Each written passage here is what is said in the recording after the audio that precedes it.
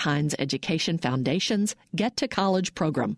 Based in South Haven, Jackson, and Ocean Springs, Get to College advisors help students and families plan and pay for college. Learn more at woodwardhines.org. Good morning. It's 8:30 on Monday, April 22nd. I'm Karen Brown, and this is Mississippi Edition on MPB Think Radio.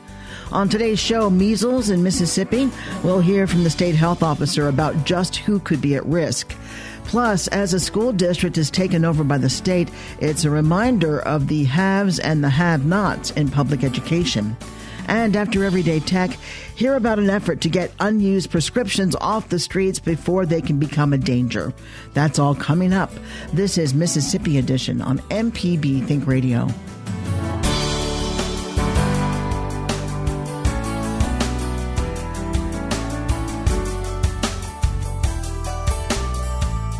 Some Mississippians are at risk of exposure to measles after a man with a contagious case traveled through the state.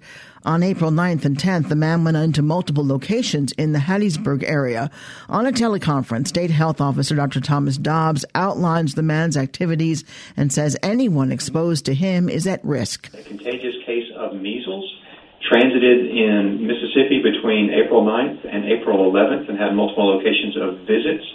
We have identified numerous individuals who were exposed to this man during his infectious period and are monitoring them closely and have given them instructions about what to do.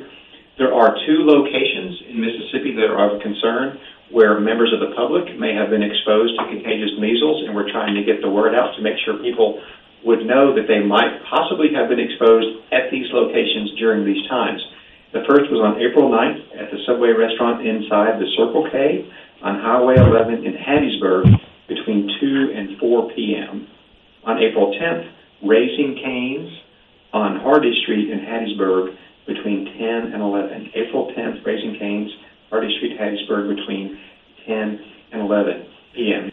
Dr. Dobbs says people who think they might have been exposed or who have symptoms of measles should not simply go to a doctor's office.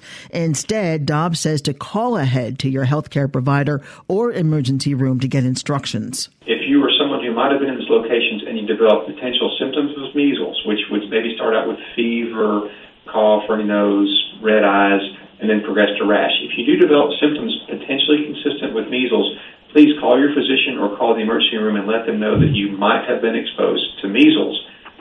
It's very, very contagious, and we don't want people who are contagious with measles going into crowded waiting rooms or crowded emergency rooms. Measles is actually contagious for days before symptom onset and certainly days before rash. So it's important to know that just because you don't have a rash doesn't mean you couldn't have measles and you couldn't be contagious. The other thing is make sure that you're up to date on your immunizations. For most individuals who want, two shots of MMR, and you can contact your physician or medical provider to make sure that you're up to date. Again, measles is extremely contagious, and we also want the public at large to be aware that measles is big outbreaks across the world in the United States. So this may be an ongoing concern, and certainly we'll be communicating more with the medical community to make sure they're fully aware and prepared. There have been over 550 measles cases in 2019 so far, which is more than the reported number of 372 cases for all of 2018. In other news, a resolution in a lawsuit challenging the racial makeup of a Senate district is now in doubt. Attorneys for Governor Phil Bryant and Secretary of State Delbert Hosemann filed papers asking the entire 5th U.S. Circuit Court of Appeals to hear arguments in a redistricting lawsuit filed by black plaintiffs. The lawsuit challenges Senate District 22, which stretches from mostly black and poor parts of the rural Delta into mostly white and affluent suburbs outside Jackson. Secretary Hosemann talked about the appeal process. It is on appeal at this point. The lower court ruled that we had to redistrict, and it was appealed to the 5th Circuit. And there has been a hearing scheduled, I think, for the first week in June to be argued in bank. That means before the whole court, the whole 5th Circuit. So it'll end up down at the 5th Circuit Court of Appeals probably in the next month or two. It's terribly confusing for voters here, unfortunately. They've moved the district around from a couple of different districts, and the Senate, to its credit, went back and redistricted in case that the court ruled against the state of Mississippi, that they would have a district that would be qualified. And so they have one on hold, basically, right now, until this matter is resolved finally in the courts. Again, I understand if this isn't a question that you can answer, but since the Senate took that action, why continue with this appeal process? Why not just let that go into effect? Well, this goes back to Truth of Vote. And if you remember during the McDaniel-Cochran, you may not, but during the McDaniel-Cochran case, very close Senate race, they're very close race, and one of the groups asked for all of the voter rolls. They asked for the voter rolls, and those include your Social Security number and your date of birth. And then I refused to give it to them. And so we went to federal court. Truth of Vote sued versus Hoseman sued me, and I made the stand that Mississippi has the right to protect certain information. The same thing happened 10 years ago when Governor Barber, and Attorney General Hood sued to have the federal district courts, redistrict Mississippi. I took the position that the legislature should redistrict, that's a state's right to do. And it is. According to the Constitution, the states have the right to redistrict themselves, subject, of course, to the 14th Amendment and the others that we do so equally and without prejudice. Well, in that case, it was me on one side and Governor Barber and Attorney General Hood on the other, but I won that case. It went to the United States Supreme Court, and the Supreme Court ruled that the states had a constitutional right to redistricting. Now you fast forward 9 years later, after we redistricted and got approved by the United States Department of Justice Civil Rights Division, the whole Mississippi was approved for that. We had this one case on this one district in Mississippi, District 22, I think. It came 9 years later when we're fixing to have an election. So I believe the state has the right to redistrict itself, and I believe that this last redistricting, which I had an integral part in, and the fact that we went to the Supreme Court over the legislature's right to do it versus then Attorney General Hood and Governor Barber wanting the courts to do it, I think I still stay with my position on that, and I haven't changed any. Our legislature deserves, and I think Mississippi has earned that right. Secretary of State Delbert Hoseman, thank you very much for your time today. Thank you. It's good to see you. Coming up, a school district is taken over by the state. It's a reminder of the haves and the have-nots in public education. This is Mississippi Edition on MPB Think Radio. Deep South Dining is a show all about the culture of Southern flavor. And on April the 22nd, MPB Think Radio will bring you some of the most delicious radio you have ever heard or tasted. I'm Malcolm White, and I, with my friend, restaurateur Carol Puckett, we will share recipes, stories, and talk with you about food that has shaped your home and ultimately the world. That's Deep South Dining. This morning at 9 on MPB Think Radio. This is Mississippi Edition on MPB Think Radio. I'm Karen Brown. 2 school districts in Mississippi's Delta region are the first to be folded into a new statewide district aimed at improving academic performance. Yazoo City Schools and the Humphreys County School District have been taken over as part of the state's new Achievement School District. It's a statewide district whose superintendent answers directly to the State Department of Education. The system replaces the old conservatorship model. Yazoo schools have been rated F 2 out of the past 3 years. The public school district, which serves mostly black children, was the subject of a Center for Public Integrity investigation in October. Sarah Kleiner is a federal politics reporter with the center. Yazoo City Municipal School District has been rated an F 2 out of the past 3 years on the state's accountability system, which under a 2016 law passed by the state legislature there, it qualifies to be taken over. Your article says that last fall there were a series of improvements proposed. What were some of those? The interim superintendent I spoke to wanted to improve morale, increase teacher, decrease teacher turnover. That was a problem where there were teachers quitting kind of en masse, especially at one particular school, and try to raise test scores through improved morale and So I get the state apparently didn't think that was going to be good enough and decided to take over. Your article includes a very startling statistic. In fact, it's pretty close to the top of the article about majority black districts and majority white districts. Can you tell us about that and the disparity? Sure. When you start to look at the state accountability system, every school district is rated on an A through F scale. So A is the best, F is the worst. And if you start to break down the racial composition of the districts, you notice that they fall in this sort of diagonal line if you plot this out. And if you go to our story on our website, you can see this graph. If schools that are more than 75% white are rated A's and B's, there are no D's and F's. And schools that are more than 75% black are rated D's and F's. There are no A's and B's. And then schools in the middle that are very much integrated, those kind of fall mostly in the C range. There are some B's and some D's, but it really follows this very stark diagonal line. How do you account for that? We talked to some education experts and some folks down in Mississippi about this, and the consensus was that it's still a school system that is separate and unequal. That the schools that where and the issue can be politicized a bit, and some people say, well, it's not an issue of race, it's an issue of poverty, it's an issue of income, and while that's true, we should point out that in Yazoo City, the population of people, most of the people who are in poverty are African American. So race and income are inextricably linked. So studies show that students from low-income areas need more funding per student in order to be successful. But in Yazoo City, they spent about $8,000 per student the last school year, and that was well below the state average of it was over $9,000. Yazoo City was second from the bottom in terms of its funding per student.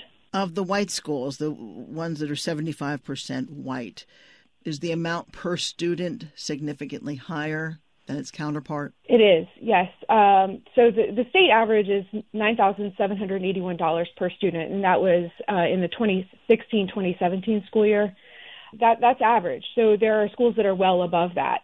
What are the state or district leaders telling you about that disparity, particularly those school districts that have failing grades? The Yazoo City School District has said in previous news articles and when I interviewed the interim superintendent last year that the state kept changing its accountability measures and the school district could never keep up. It was like as soon as they tried to figure it out, then the state would change its standards. The mayor of Yazoo City said, you know what, we've got to stop using that as an excuse. That doesn't cut it anymore. We've got to figure out the root of the problem. The state education leaders said that they didn't feel like it was a racial issue. They didn't feel like that it was separate and unequal, but didn't really have a great answer for what is causing the disparity between white students and black students. Achievement District is a fairly new thing in Mississippi. How many school districts are currently part of that Achievement District? Only two, Yazoo City and Humphreys County. And those are the only two that were just this past week brought into this new Achievement School District. The state has had a method in the past of taking over districts that were failing, but this Achievement District is it was passed in 2016 and just now implemented, so it is brand new. What differs it from a state of emergency? So there's going to be a superintendent for the Achievement District, and this wipes out the local school board and fires the superintendent of the local school district. So Yazoo City School Board and its superintendent have basically been put out of jobs, and now all of that control is going over to the state. The superintendent over the Achievement School District is going to report directly to the Department of Education. So it's basically joining these districts that may not geographically sit next to each other, but they are going to be controlled by one person at the top. at the state. Sarah, are there any other key points from your report you can share with our listeners? Yeah, I think that when I talked to a city alderman on Saturday, he said to me, they're going to have to make a believer out of me. And he was referring to the State Department of Education, because I think that, he said, I don't know what they're going to do to bring us out of an F. So I think there's a lot of doubt still in the local level there's this acknowledgement. He said, this has been a long time coming. There's an acknowledgement that there's a problem, that the district has been an F, and it's struggling. It has struggled for a long time. But there's also this doubt that what is the state going to be able to do to help us that the local folks couldn't? So I think that's something that we're going to continue to watch as this unfolds, is just to see, what is the plan? How is this going to be different? Sarah Kleiner is the federal politics reporter for the Center for Public Integrity. Sarah, thank you very much. Thank you so much for having me. And you can find Sarah Kleiner's writing on the Yazoo school system and more at publicintegrity.org. Coming up after Everyday Tech, hear about an effort to get unused prescription drugs off the streets before they can become a danger. This is Mississippi Edition on MPB Think Radio. This is MPB Think Radio. Mississippi is our mission.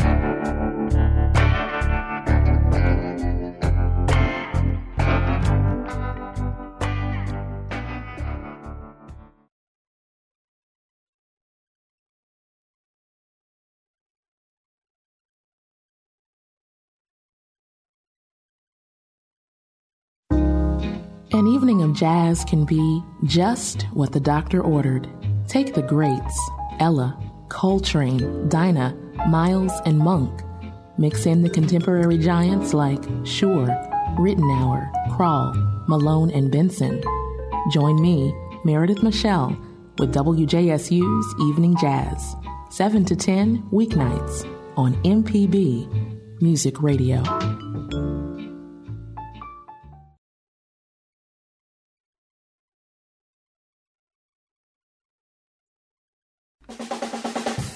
This is Everyday Tech on Mississippi Edition. I'm Michelle McAdoo with Wilts Cottrell and Jeremy Thompson. And today we're discussing weather technology.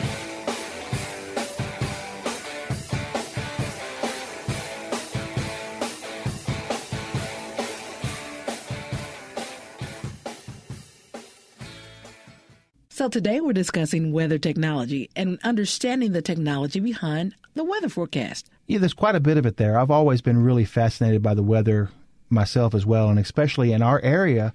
We see hurricanes, we see tornadoes, we see flash floods, we see high winds, we see, lightning storms, and there's so much of it out there. And now we can be so connected with so many available apps. It's almost like we've turned everyone into an amateur meteorologist. What we have to be cautious of, though, is to not let that become a false sense of security. We still do need the professionals behind there to make sure that we're making the right decisions. Absolutely. I get attuned to waking up every morning and asking my Echo what the weather's like, and she'll tell me, hey, it probably won't rain today, and it's raining outside. So it's not always the most reliable technology, but it definitely helps. So it's good to pull up your weather apps, go to weather.com, and check the forecast yourself. Look at the radar and see what's coming through, because maybe the Echo wasn't updated with the current weather yet, and it still thought that it wasn't going to rain based on what reports it had. Well, and it's like so many other things. You can't just rely on the technology to be your only tool. You got to still use the best computer of all, which is actually in between your ears. Absolutely. And speaking of computers, when we're talking about online stuff with posts on social media regarding your weather, you want to be extremely skeptical of what you see and make sure that you go and cross-check that with a couple of different sources to make sure that the information is legitimate, because it's very easy for disinformation regarding the weather to go out over social media. All it takes is clicking share. Right. And really, if we think about this, beyond the is it going to rain today or is it going to be sunny and hot, what we're really talking about when we're talking about weather and weather technology is we're talking about safety. We're talking about the safety of ourselves, the safety of our family. That's where I'm really curious on the weather. Yeah, and if you don't have a weather app on your phone and you need access to the weather, you can go to Google and put in weather and your zip code, and it will take you right to your local forecast. So what are some apps that people can use to stay weather aware? Well, of course, weather.com has their own app, and there's several other ones out there that some people prefer. Personally, on my iPhone, I use the app from Weather Underground. I really tend to like some of their prediction. It's pretty easy to understand. It gives me the information that I need, has even a little widget so I can get really quick information. So it's always been helpful. I know there's several others out there as well. So are these apps reliable? We always say with your apps, it's good to read your reviews and make sure that it's a legit app, because there's always the possibility that somebody could create an app that also has something malicious in it. So definitely read your reviews. Having said that, most of your weather apps should be legitimate. Ultimately, they're going to be pulling their data from NOAA or some other official government source when it comes to weather. That's where they're going to be getting their, storm tracks and radars from. So it's really kind of hard unless they're really going out of their way to be malicious. The problem really comes into in how you're interpreting that particular data. So with all this weather technology, what does this actually mean for the average listener? Well, there is such a thunderous amount of data that's out there for us. But what we run into a lot of times, and this is truly the case with a lot of technology, and that is a lack of a common language. It's much like going in and talking with your doctor about your health care. If you can't at least understand some of where they're coming from, it's very hard for you to take an active role in your own care. And that is exactly the same when it comes to the weather. We need to understand what are some of these terms and what are some of these tools that the meteorologists are using so that we can take an active role in keeping ourselves and our families safe. We will talk more about weather technology on Everyday Tech, the show that comes on Wednesdays at 10 a.m. You can send us an email to everydaytech@mpbonline.org. For Wilts Cottrell and Jeremy Thompson, I'm Michelle McAdoo. This is Everyday Tech on Mississippi Edition.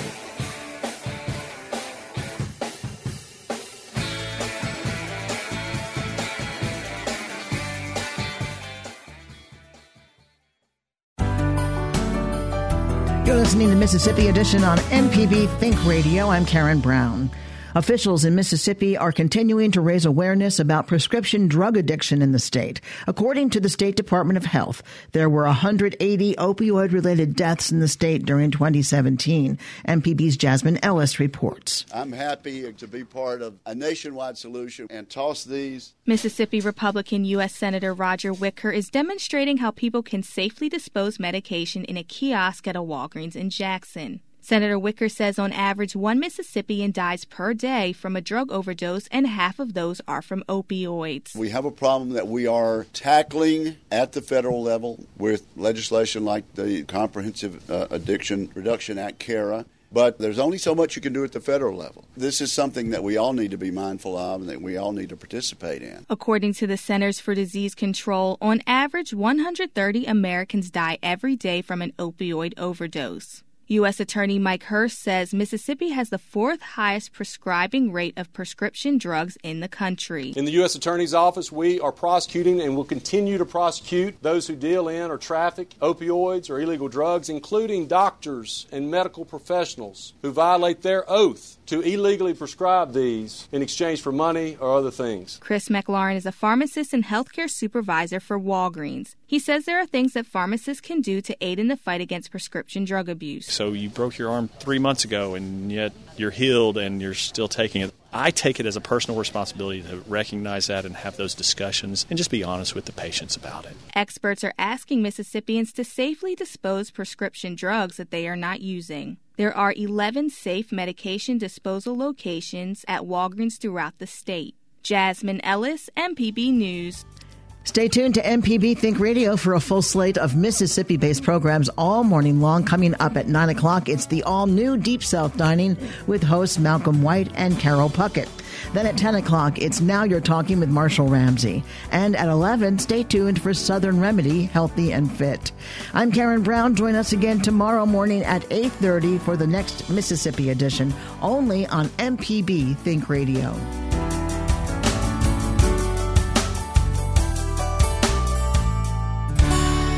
Support for MPB comes from the Woodward Hines Education Foundation, committed to helping more Mississippians obtain post-secondary credentials, college certificates, and degrees that lead to employment. More information about Woodward Hines Education Foundation at woodwardhines.org.